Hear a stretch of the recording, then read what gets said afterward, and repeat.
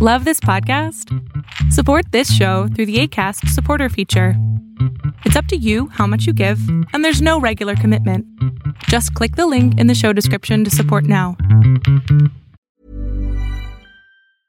Hiring for your small business? If you're not looking for professionals on LinkedIn, you're looking in the wrong place. That's like looking for your car keys in a fish tank. LinkedIn helps you hire professionals you can't find anywhere else, even those who aren't actively searching for a new job but might be open to the perfect role. In a given month, over 70% of LinkedIn users don't even visit other leading job sites. So start looking in the right place. With LinkedIn, you can hire professionals like a professional. Post your free job on linkedin.com/people today. Burrow's furniture is built for the way you live. From ensuring easy assembly and disassembly to honoring highly requested new colors for their award-winning seating, they always have their customers in mind. Their modular seating is made out of durable materials to last and grow with you.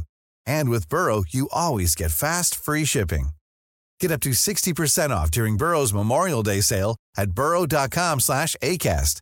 That's burrow.com/ACAST. burrow.com/ACAST.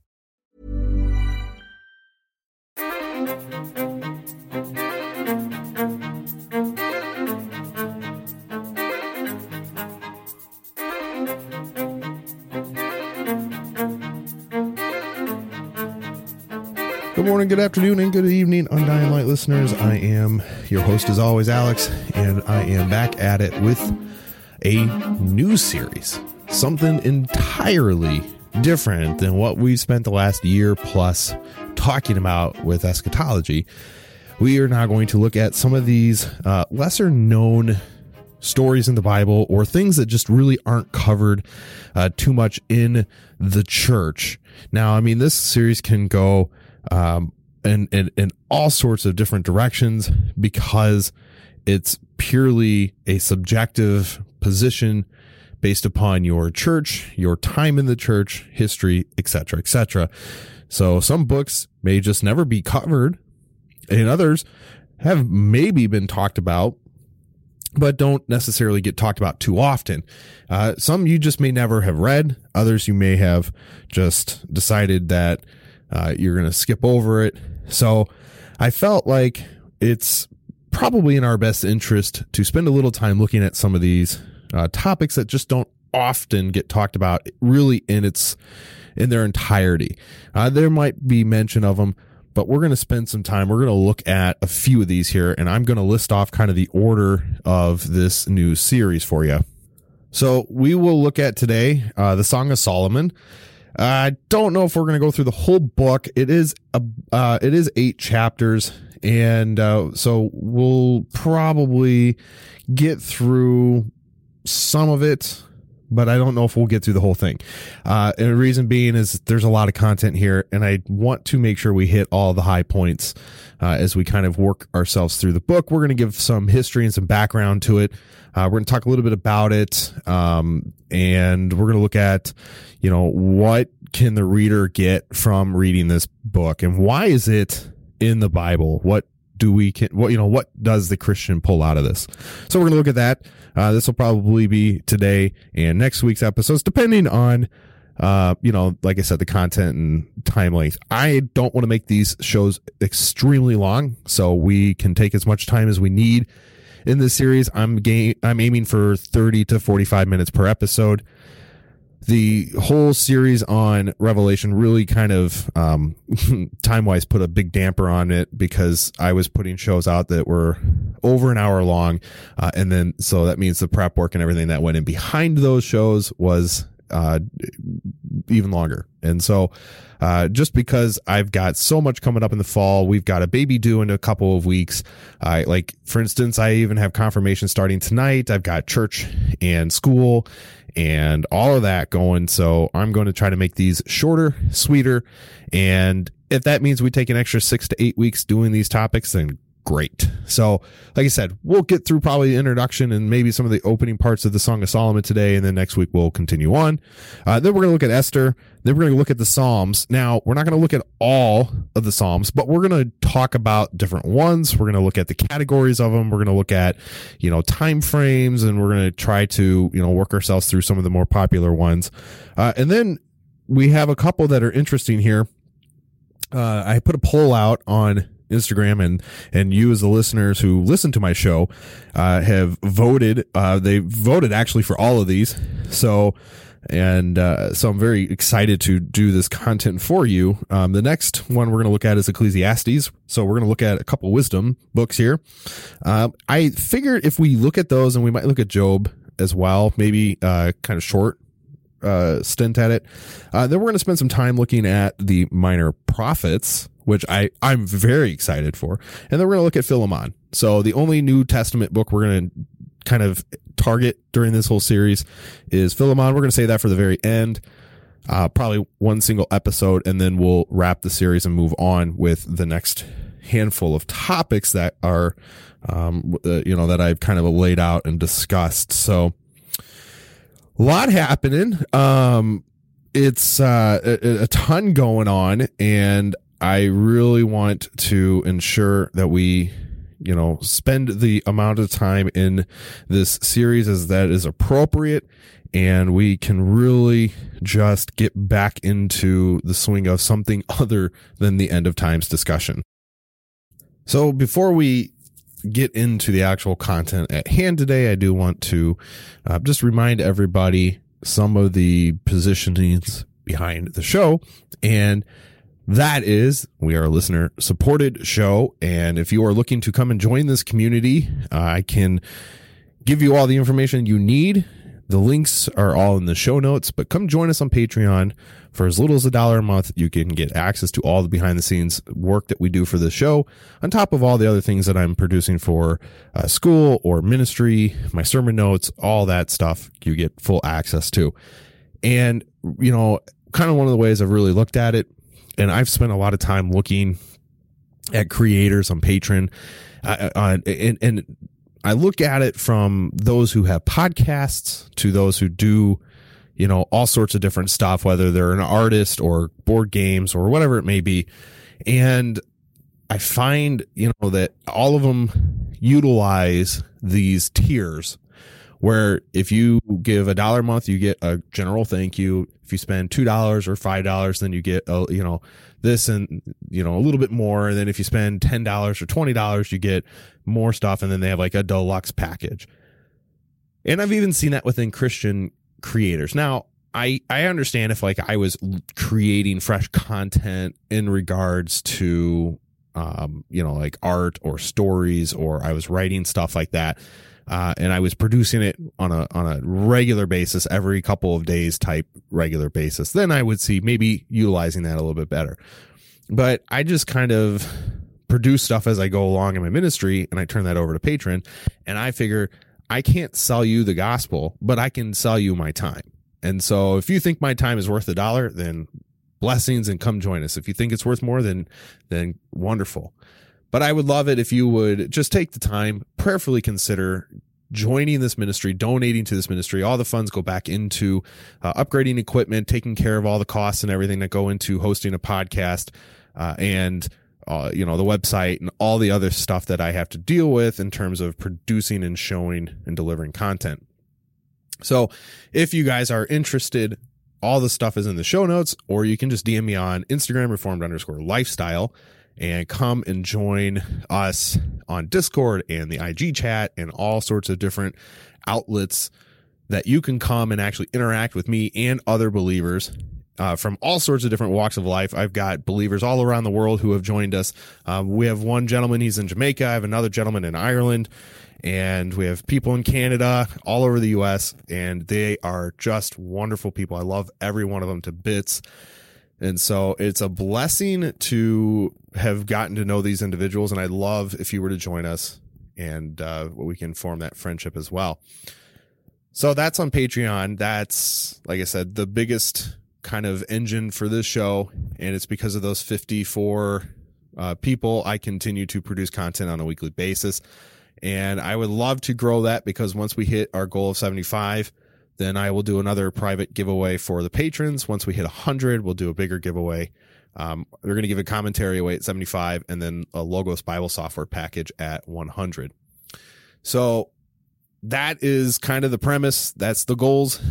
I would love it if you were to come join me and, learn and grow with us. That's really the premise behind this show, is for us to dig into scripture and to see what God's word has to say. How does it affect us? What is it doing to us? And how can we utilize this in our daily life? There are so many shows out there that produce, like I said, Christian content. They talk about topics and they dig into some of these, major cultural issues and the way I see a lot of it, and I love a lot of these shows, but it's a lot of behavioral maintenance, if you would. It's Christians be doing these things, and that's good and fine. In a lot of instances, is, for like, I was planning, and I'm still planning on working on a Tuesday bonus show for you guys. That's going to be focused more around Christian living. But I really want to take and make my show a little different in the aspect of delivering the context of what Scripture's saying, and then really driving home to, what is this saying to me? What is this doing to me? How is this affecting my life?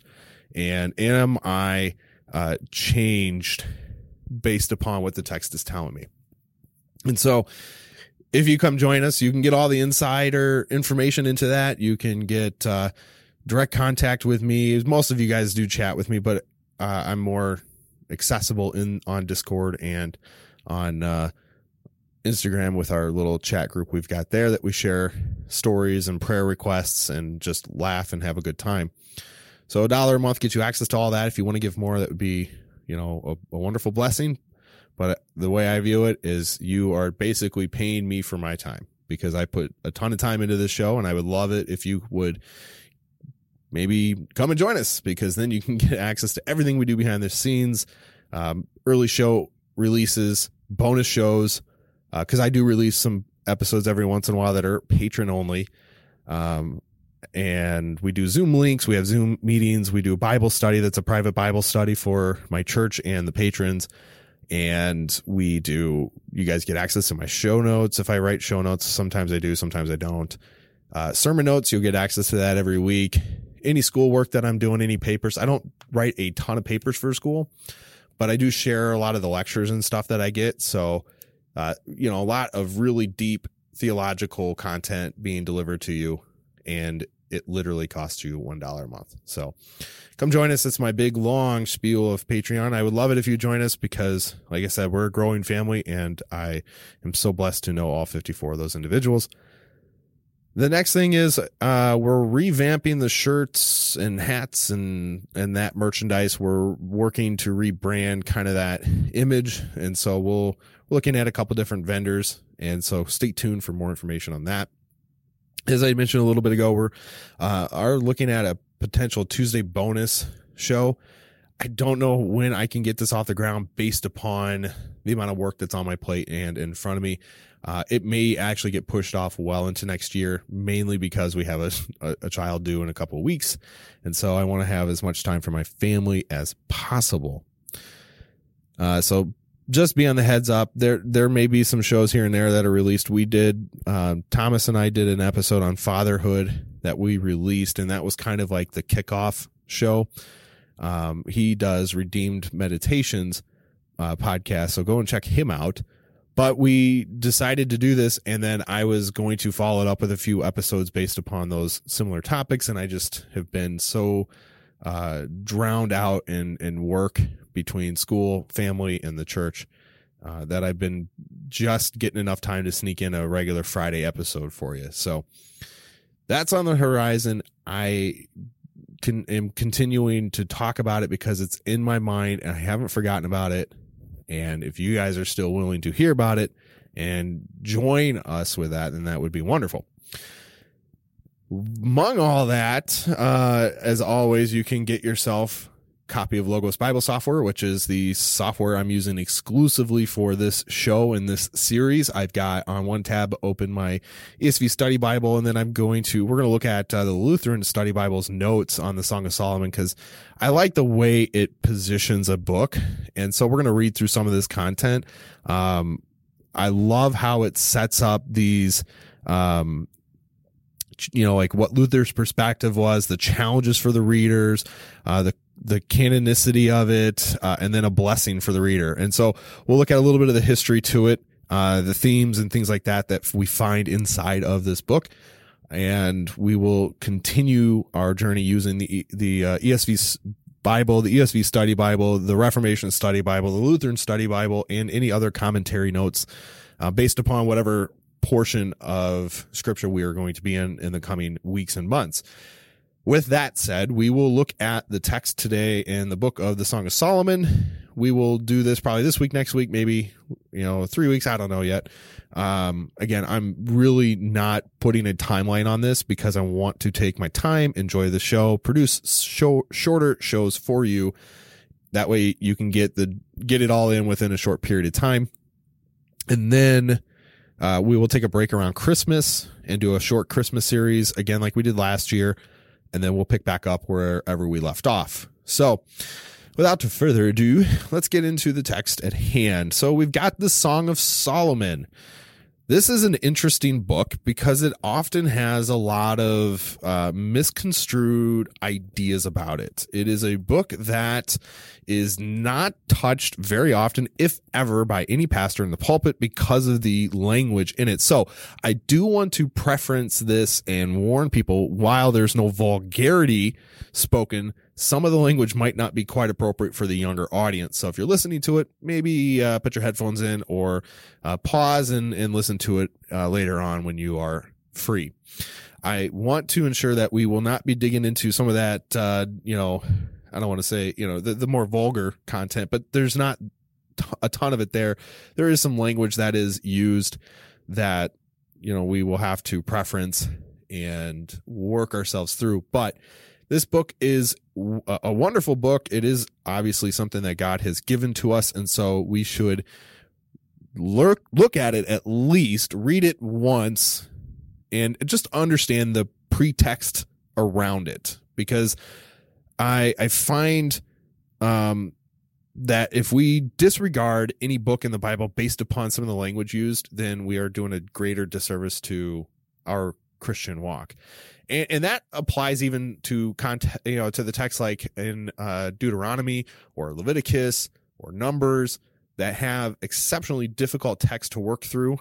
Deuteronomy can be quite vulgar and dark in terms of how it addresses sin and how to expose it and handle it. So we do have to work with the text. We have to handle it appropriately, and that's what we will do. So like I said, I just want to set that little warning up. I don't know if we're going to get into any of it today, but listen until you feel uncomfortable, I guess. So the date for this book is approximately 970 BC.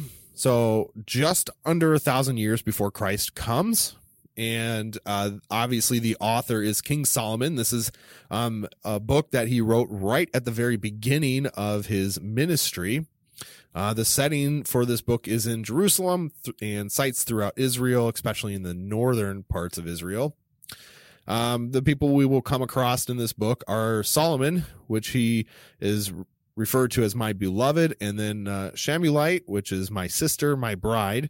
And then we'll see her brothers, daughters of Jerusalem and Zion, the watchmen, David and Bathsheba. The purpose behind this book, God's love in Christ for you, is the very flame of the Lord, which alone conquers death and enables you to be faithful to him and to the person with whom you are united in marital love. The law themes that we will pull out of this book, religious promiscuity and unfaithfulness is idolatry, like sexual promiscuity. I cannot speak words today. And unfaithfulness are destructive. The gospel themes in faithful love, God sent Christ to save the world. He grants to believers the priceless blessings of love for him and marital love for spouses.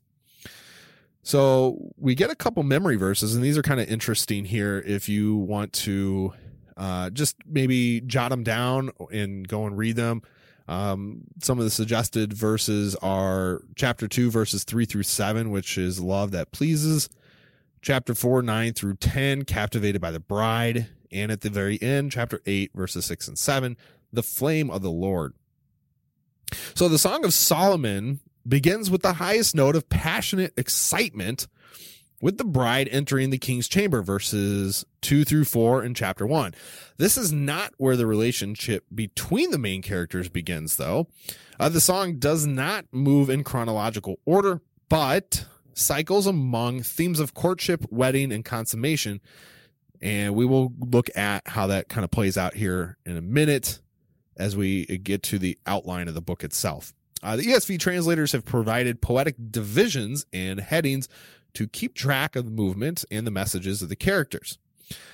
Much of the text describes a couple's longings for each other, which includes vivid imageries of God's creation and beautiful landmarks from throughout Israel and the nations Israel dominated during Solomon's reign, from Damascus to Lebanon in the north to Pharaoh's chariots in the south. References to landmarks in northern Israel abound, and Solomon's Hebrew has elements of the northern dialect.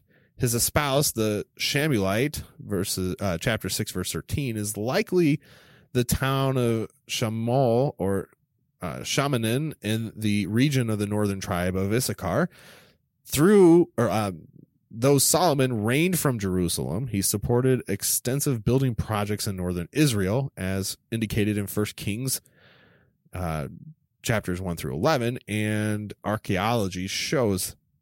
These elements provide historical context for the events described in this book. The song is not merely erotic literature, as many critics will try to argue, but it wrestles with the tensions between beauty and sensuality of the human body and the wisdom of reserving the body for marriage and genuine love. Wisdom counsels the listener, do not stir up or awaken love until it pleases. We see that in chapter 2, chapter 3, and chapter 8. The individual and the family have a responsibility to reserve sex for the wedding night. The song connects the passion of love to the power of the Lord, comparing love to the very flame of the Lord. Chapter 8, verse 6. Also, wisdom admonishes that love is too vulnerable to be bought. For these reasons, the song fits naturally with Old Testament wisdom literature. Rightly understood, the song is especially appropriate for teaching about the goodness of marriage and love and distinction from promiscuity. And we see interpreters have long recognized that in the song allusions to the Lord's love and for his governments of his people. The prophets regarded Israel as the Lord's bride, as Isaiah, Jeremiah, and Hosea all note. A theme that always describes God's gracious relationship with his people who inherit his blessings. And in this way, the song anticipates the New Testament teaching that the church is Christ's beloved bride and family.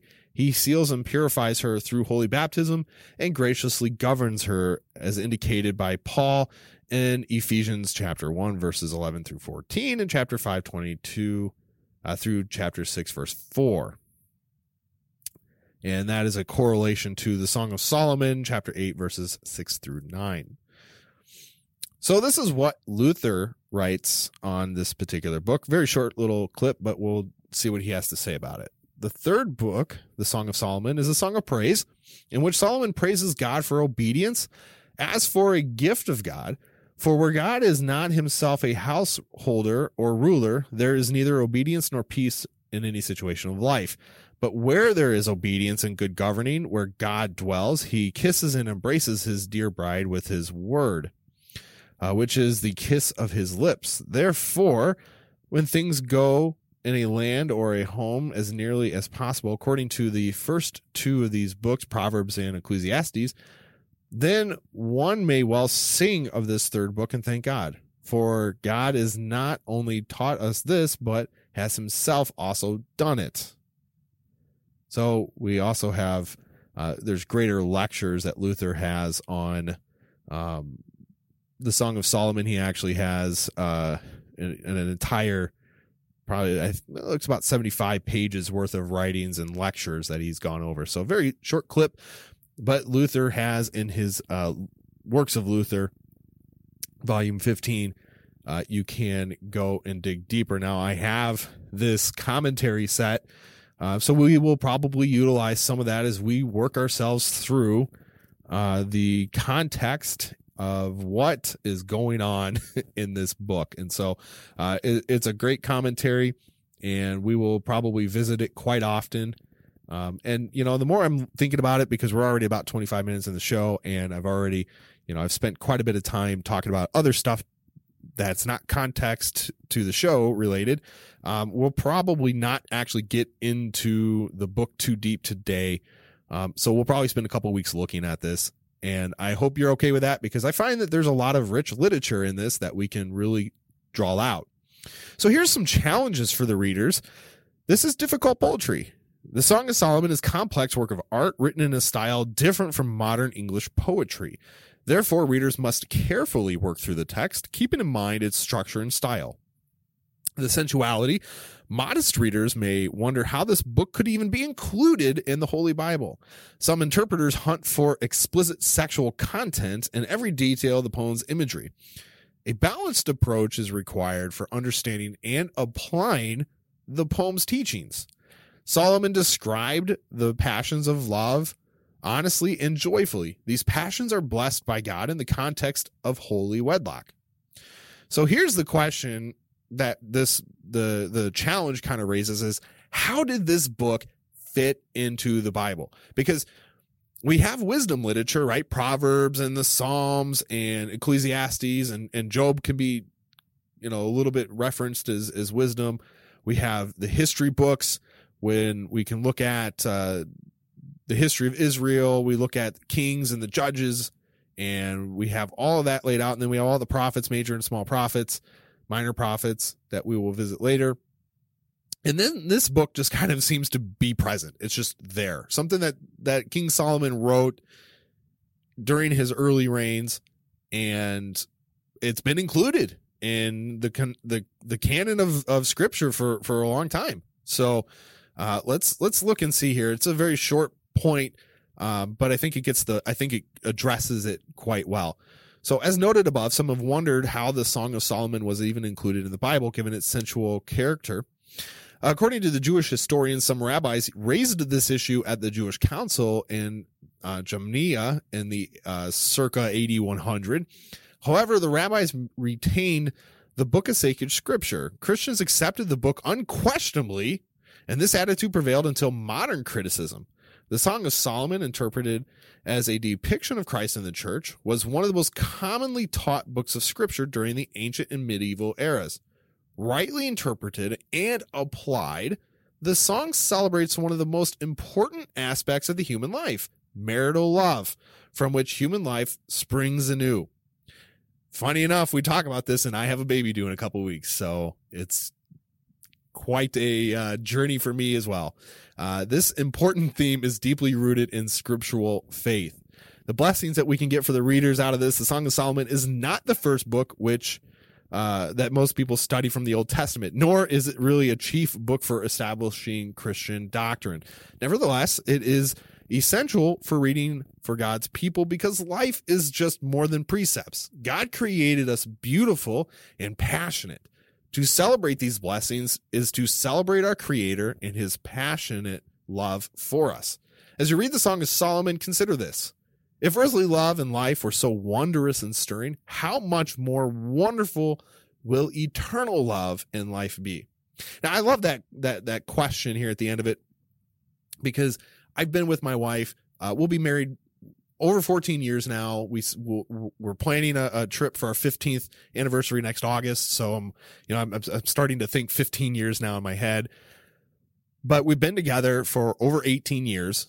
High school sweethearts. We dated through high school. We did prom and that together. We got married just after my wife graduated. She's a couple years younger than me, and she was 19. I was 21, so we're 2 years difference. And we've been married since. And I turned 35 this year. So she's the only woman I know. And and I'm the only guy she knows. I mean, we've never dated really anybody else.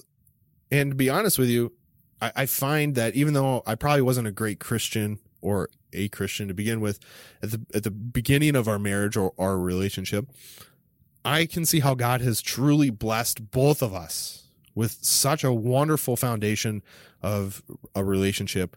And it is so rooted now in God's word and his ordinances for us, and just the way he gives us these beautiful promises throughout scripture. And so I'm really looking forward to this book. And I think she might actually even listen to this episode, which, if you all know, most wives don't listen to their husband's podcast because they listen to us babble on and on and on and on throughout the day. And so why would they listen to a show where we're just doing that same thing? So it'd be great if she did, because I think there's a lot of really good wisdom. I'll be like, hey, jump to like minute mark 30 and then you actually get what I'm trying to say. So yeah. And and it's even funny too, because at one point she did come on my show as a guest. We had did a little stint, and I had actually interviewed her a few questions. I unfortunately don't remember what episode that was, but it was sometime before the eschatology series. It was probably last summer at some level, and I think it's in the show notes. But like I said, if I can find it, I'll put it in the show notes today. If not, good luck hunting for it. And if you find it, DM me, because that would be awesome. And then we'll go from there with that. So, okay, let's get a little bit of the outline of the book first, and then we'll tackle chapter 1, and we'll look at a few verses there before we close the show out.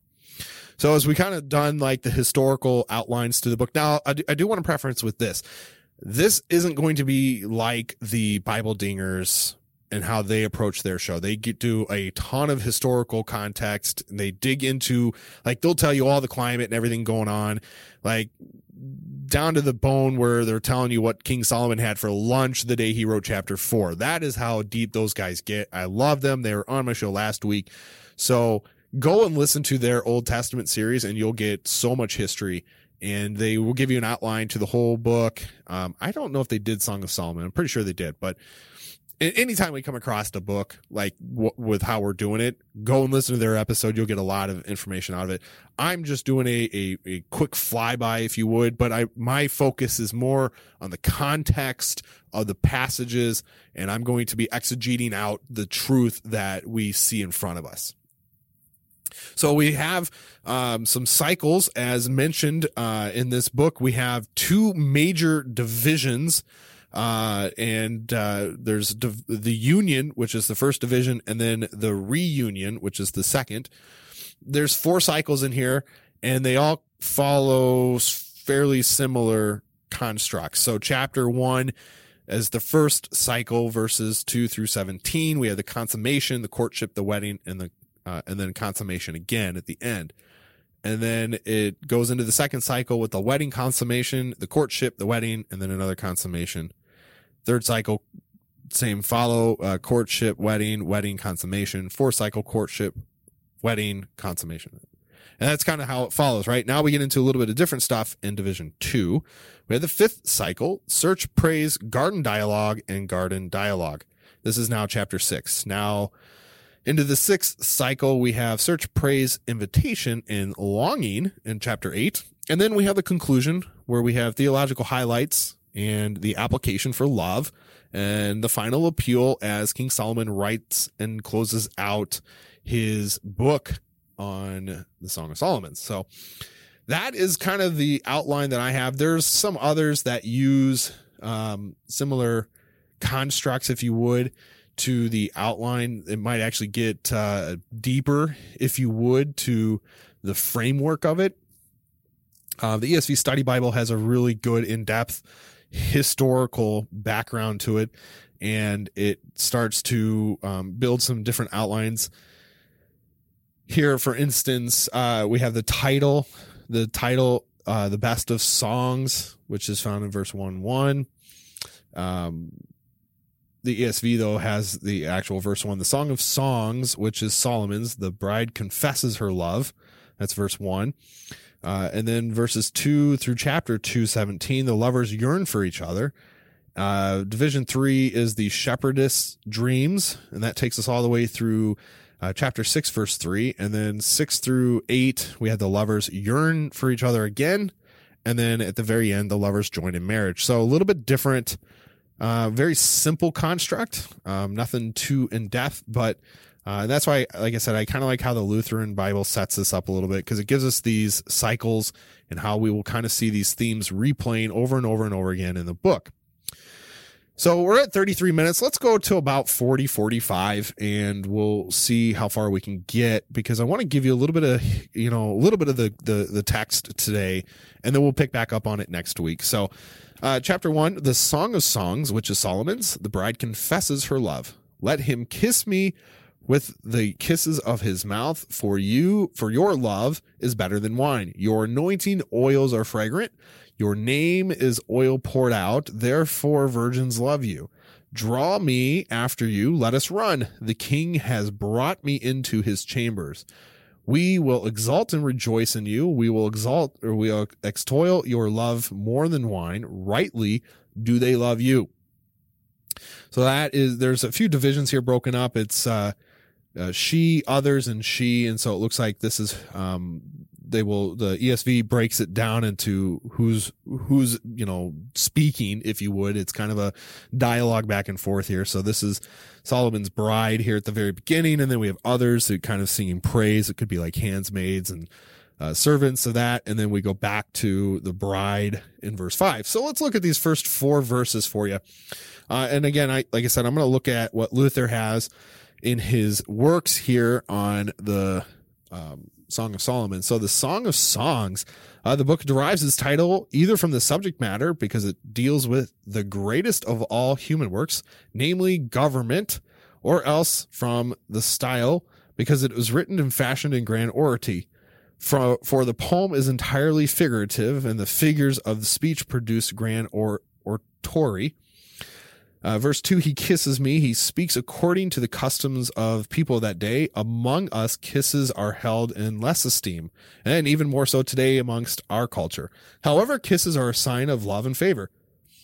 And he says, the Lord kisses me. That is, he shows favor to his government. He kisses it. He honors it with all manner of blessings and love. Now, to declare what a realm which to outward appearance is suffering all sorts of afflictions is God's own concern.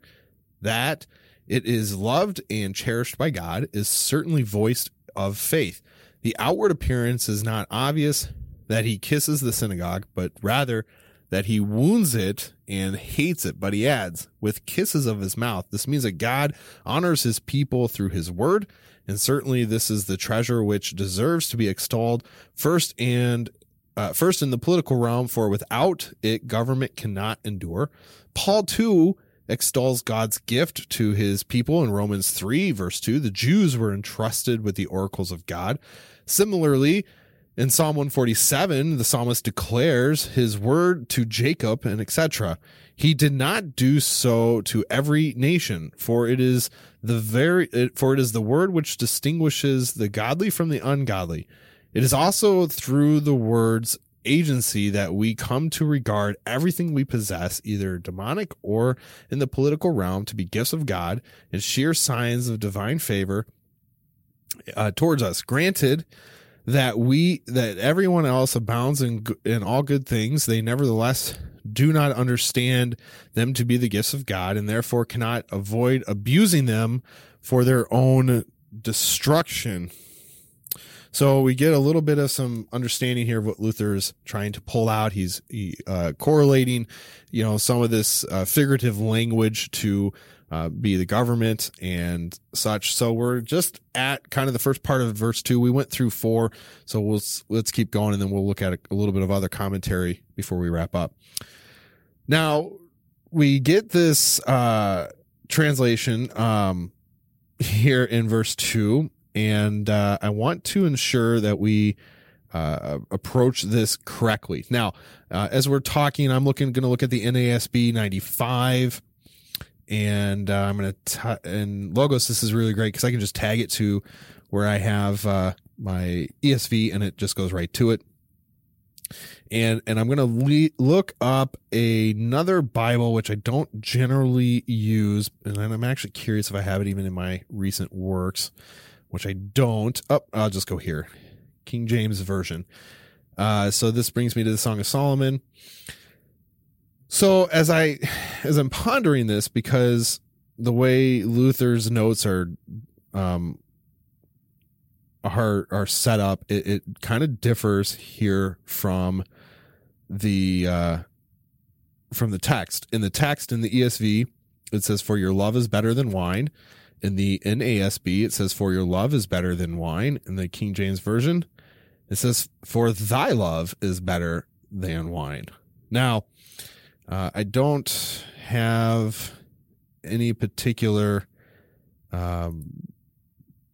version that I know Luther was using at this time period. More than likely, he was using a Latin version that he had translated into German, which I can't speak Latin, and I'm sure very few of you listening can do so. But I'm looking at all of my Bible translations, and I'm just trying to see if there's one that might sound a little bit closer to this before I actually give you the text that Luther's speaking on. And again, we can pretext that with the that it's probably going to it's going to change our view of this particular verse, and that's verse 2. So let me see what I got here, and I will we'll dig into it. All right, so I have to admit, I paused the show as I'm trying to do kind of compile my notes to tackle this, and this is what I've come up with, and I'm going to preference this. I don't know where Luther gets this, where he's getting this word, but we do know it's used throughout this book, and so it could just be based upon a translation. So I actually went to my Hebrew interliner. This is my interlinear, and it goes from Hebrew to English, shows me the translation. I don't read Hebrew, so it helps to understand some of this stuff. And it says lovemaking in the actual Bible there. I have another Bible text that says, "For your caresses are better than wine." So it's a different translation there. But the NASB, King James, the RSV, all of these newer translations all have the same word as love. Now, I have the German Luther Bible, and again, I don't read German, so I had to go to Google Translate, and Google Translate tells me the same thing. It tells me that this was used by, it was using the word love, but in the works here that Luther has, he uses the word breasts. He says, "For your breasts are more delightful than wine." And he's referring here to doctrine by which the souls are fed, so that the man of God may be perfect for every good work, 2 Timothy 3:17. He compares doctrine with wine, of which the Holy Scripture declares that make the heart glad. Wine is thus metaphorically used for all the world's delights and gratifications, and this is, so to speak, the voice of understanding faith, which declares, "I prefer your word to all the pleasures of the world, for we must refer everything to the word. For your name is oil poured out." These are very meaningful figures and symbols. Your name, that is, the knowledge of you, is like oil, since it yields a pleasing aroma and is spread about abroad through the book, and his blessing is not hidden away in a corner, but is published throughout my whole realm, and it spreads its aroma also to neighboring peoples, like an anointment being poured out. So Luther has a lot of, like, he literally takes lines and just looks at a few words and writes thoughts on this. And to spare you from having to listen to Luther's lectures on this book, which, would be me reading 95 pages worth of lectures and notes, we're just going to look at, and like I said, we're going to pull out a couple highlighted things as we kind of go along and trace them up. So I just wanted to do that for the first couple verses. I'm going to look at another study Bible here. We're going to kind of talk about verses 1 through 4 again, and then we'll close out the show. So the Song of Solomon's, this Hebrew expression for the best and greatest of all. This is also noted in Ecclesiastes 1:2, so we will talk about it when we get to that point. Solomon was the second son of David and Bathsheba, as 2 Samuel chapters 12, verses 15b through 25 refer to. He is prefigured our Lord, who is likewise called the son of David, Matthew 1:1. Solomon is said to have penned 1,005 songs, 1 Kings 4:32. And this poem is his greatest. Songs in the ancient world were often accompanied by instruments, which assisted in the singing or chanting of the lyrics. And Luther writes this: I place music next to theology and give it the highest praise. And we see how David and all of the saints put their pious thoughts into verse, rhyme, and songs, because music reigns in times of peace. And so you might have seen that quote kind of float around, that I place music next to theology and give it its highest praise. I think I've shared that quote before. And it's interesting that this quote is in referring to the Song of Solomon's. So a little bit of, interesting connections of history there for you. 1:1 here still. In the song, Solomon elevates his sensibilities to their highest level. Nothing is so worthy of praise as that which extols God's love and devotion towards his beloved, his bride, his people. Throughout history, the songs of God's people have been of the highest caliber, inspired by the Holy Spirit himself, with names such as Sanctus, the Kyrie, and the Gloria in Excelsis. The highest praise is always sounding from the mouths of the baptized, as well as ringing in their ears. In verse 2, Solomon, the husband, is the lover who is the subject of the bride's affections. The beloved bride of Solomon, called the Shulamite in chapter 6, verse 13, kisses of his mouth more than friendly affection and the intimate kiss of married lovers. Your love is better than wine. Luther writes, wine makes the heart glad. Wine is thus metaphorically used for all the world's delights and gratifications, as we looked at his works. So, one of the things to really consider here is, how Luther looks at these verses, and then he takes it and builds some sort of application and really digs some stuff out of it. And I think more so in some of his works, he really does a great job. I think his works on Galatians and Romans are not exceeded by very many other theologians. He's probably the most profound theologian on Galatians. Would I agree with all of his interpretations? Maybe. Some of them I can probably just have to look at it from his perspective, but we have to understand his context and why he's writing some of this stuff. He's referring to this to be in more of a manner of government and establishment. Obviously, we know that Solomon was a king and he had kingly rule. And so there is that pretext of government in that. But we have to also consider what the text is actually saying and how can we draw out of it. So these anointing oils used in the ordination of priests, the inauguration of kings, and the appointment of prophets to consecrate and endow with the gifts of the Spirit required for a particular calling. Fragrant oils were often applied at festival occasions such as wedding feasts or in preparation for burial. And we have that, for instance, in Mark 14, where they prepare Jesus's body for burial, and his body is anointed with oils and fragrances. So the king, the Solomon here, we find the framework is the bedroom, the bridal chamber. Plural is unusual, but may imply a large type of dwelling with many rooms, and so it could be a larger area that verse 4 is speaking of. This heading is inserted, as I'd mentioned, this others. It's inserted by the ESV editors throughout the song to denote passages from a choir, most likely the daughters of Jerusalem. This you that is referred to in verse 4, the king, but ultimately the Lord himself. Solomon's words in you are emphatic. It is as if he were saying, outside your solace and aid, one experiences nothing but toils. So that's going to wrap it up. I just broke past that 45-minute mark a little bit longer than I wanted to, but I think we got through the first few verses here, and we will continue our journey through this book. We won't look at it as extensive verse by verse, but we're going to look at it probably section by section. We're going to talk a little bit about what's going on. So next week we'll get through more of chapter 1, if not all of chapter 1, and then well into chapter 2 and 3 and going forward. So guys, thanks for hanging out with me this week. Like I said, is kind of setting this series up and giving kind of an introduction and premise and direction to the show at the beginning half. I hope you guys enjoy the content, and I look forward to seeing how many of you guys enjoy this series, because this is something different that I've done, and I'm really looking forward to digging into it myself. So, guys, until next week, God bless. Have a great weekend.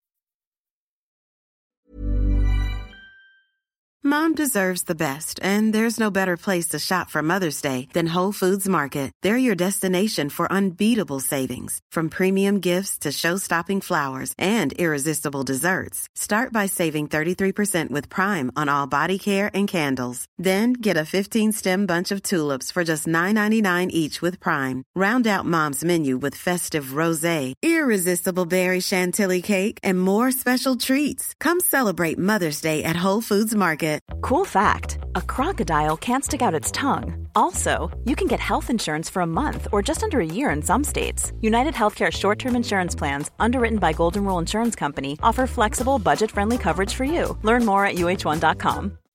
When you make decisions for your company, you look for the no-brainers. If you have a lot of mailing to do, Stamps.com is the ultimate no-brainer. Use the Stamps.com mobile app to mail everything you need to keep your business running with up to 89% off USPS and UPS. Make the same no-brainer decision as over 1 million other businesses with Stamps.com. Use code PROGRAM for a special offer. That's Stamps.com, code PROGRAM.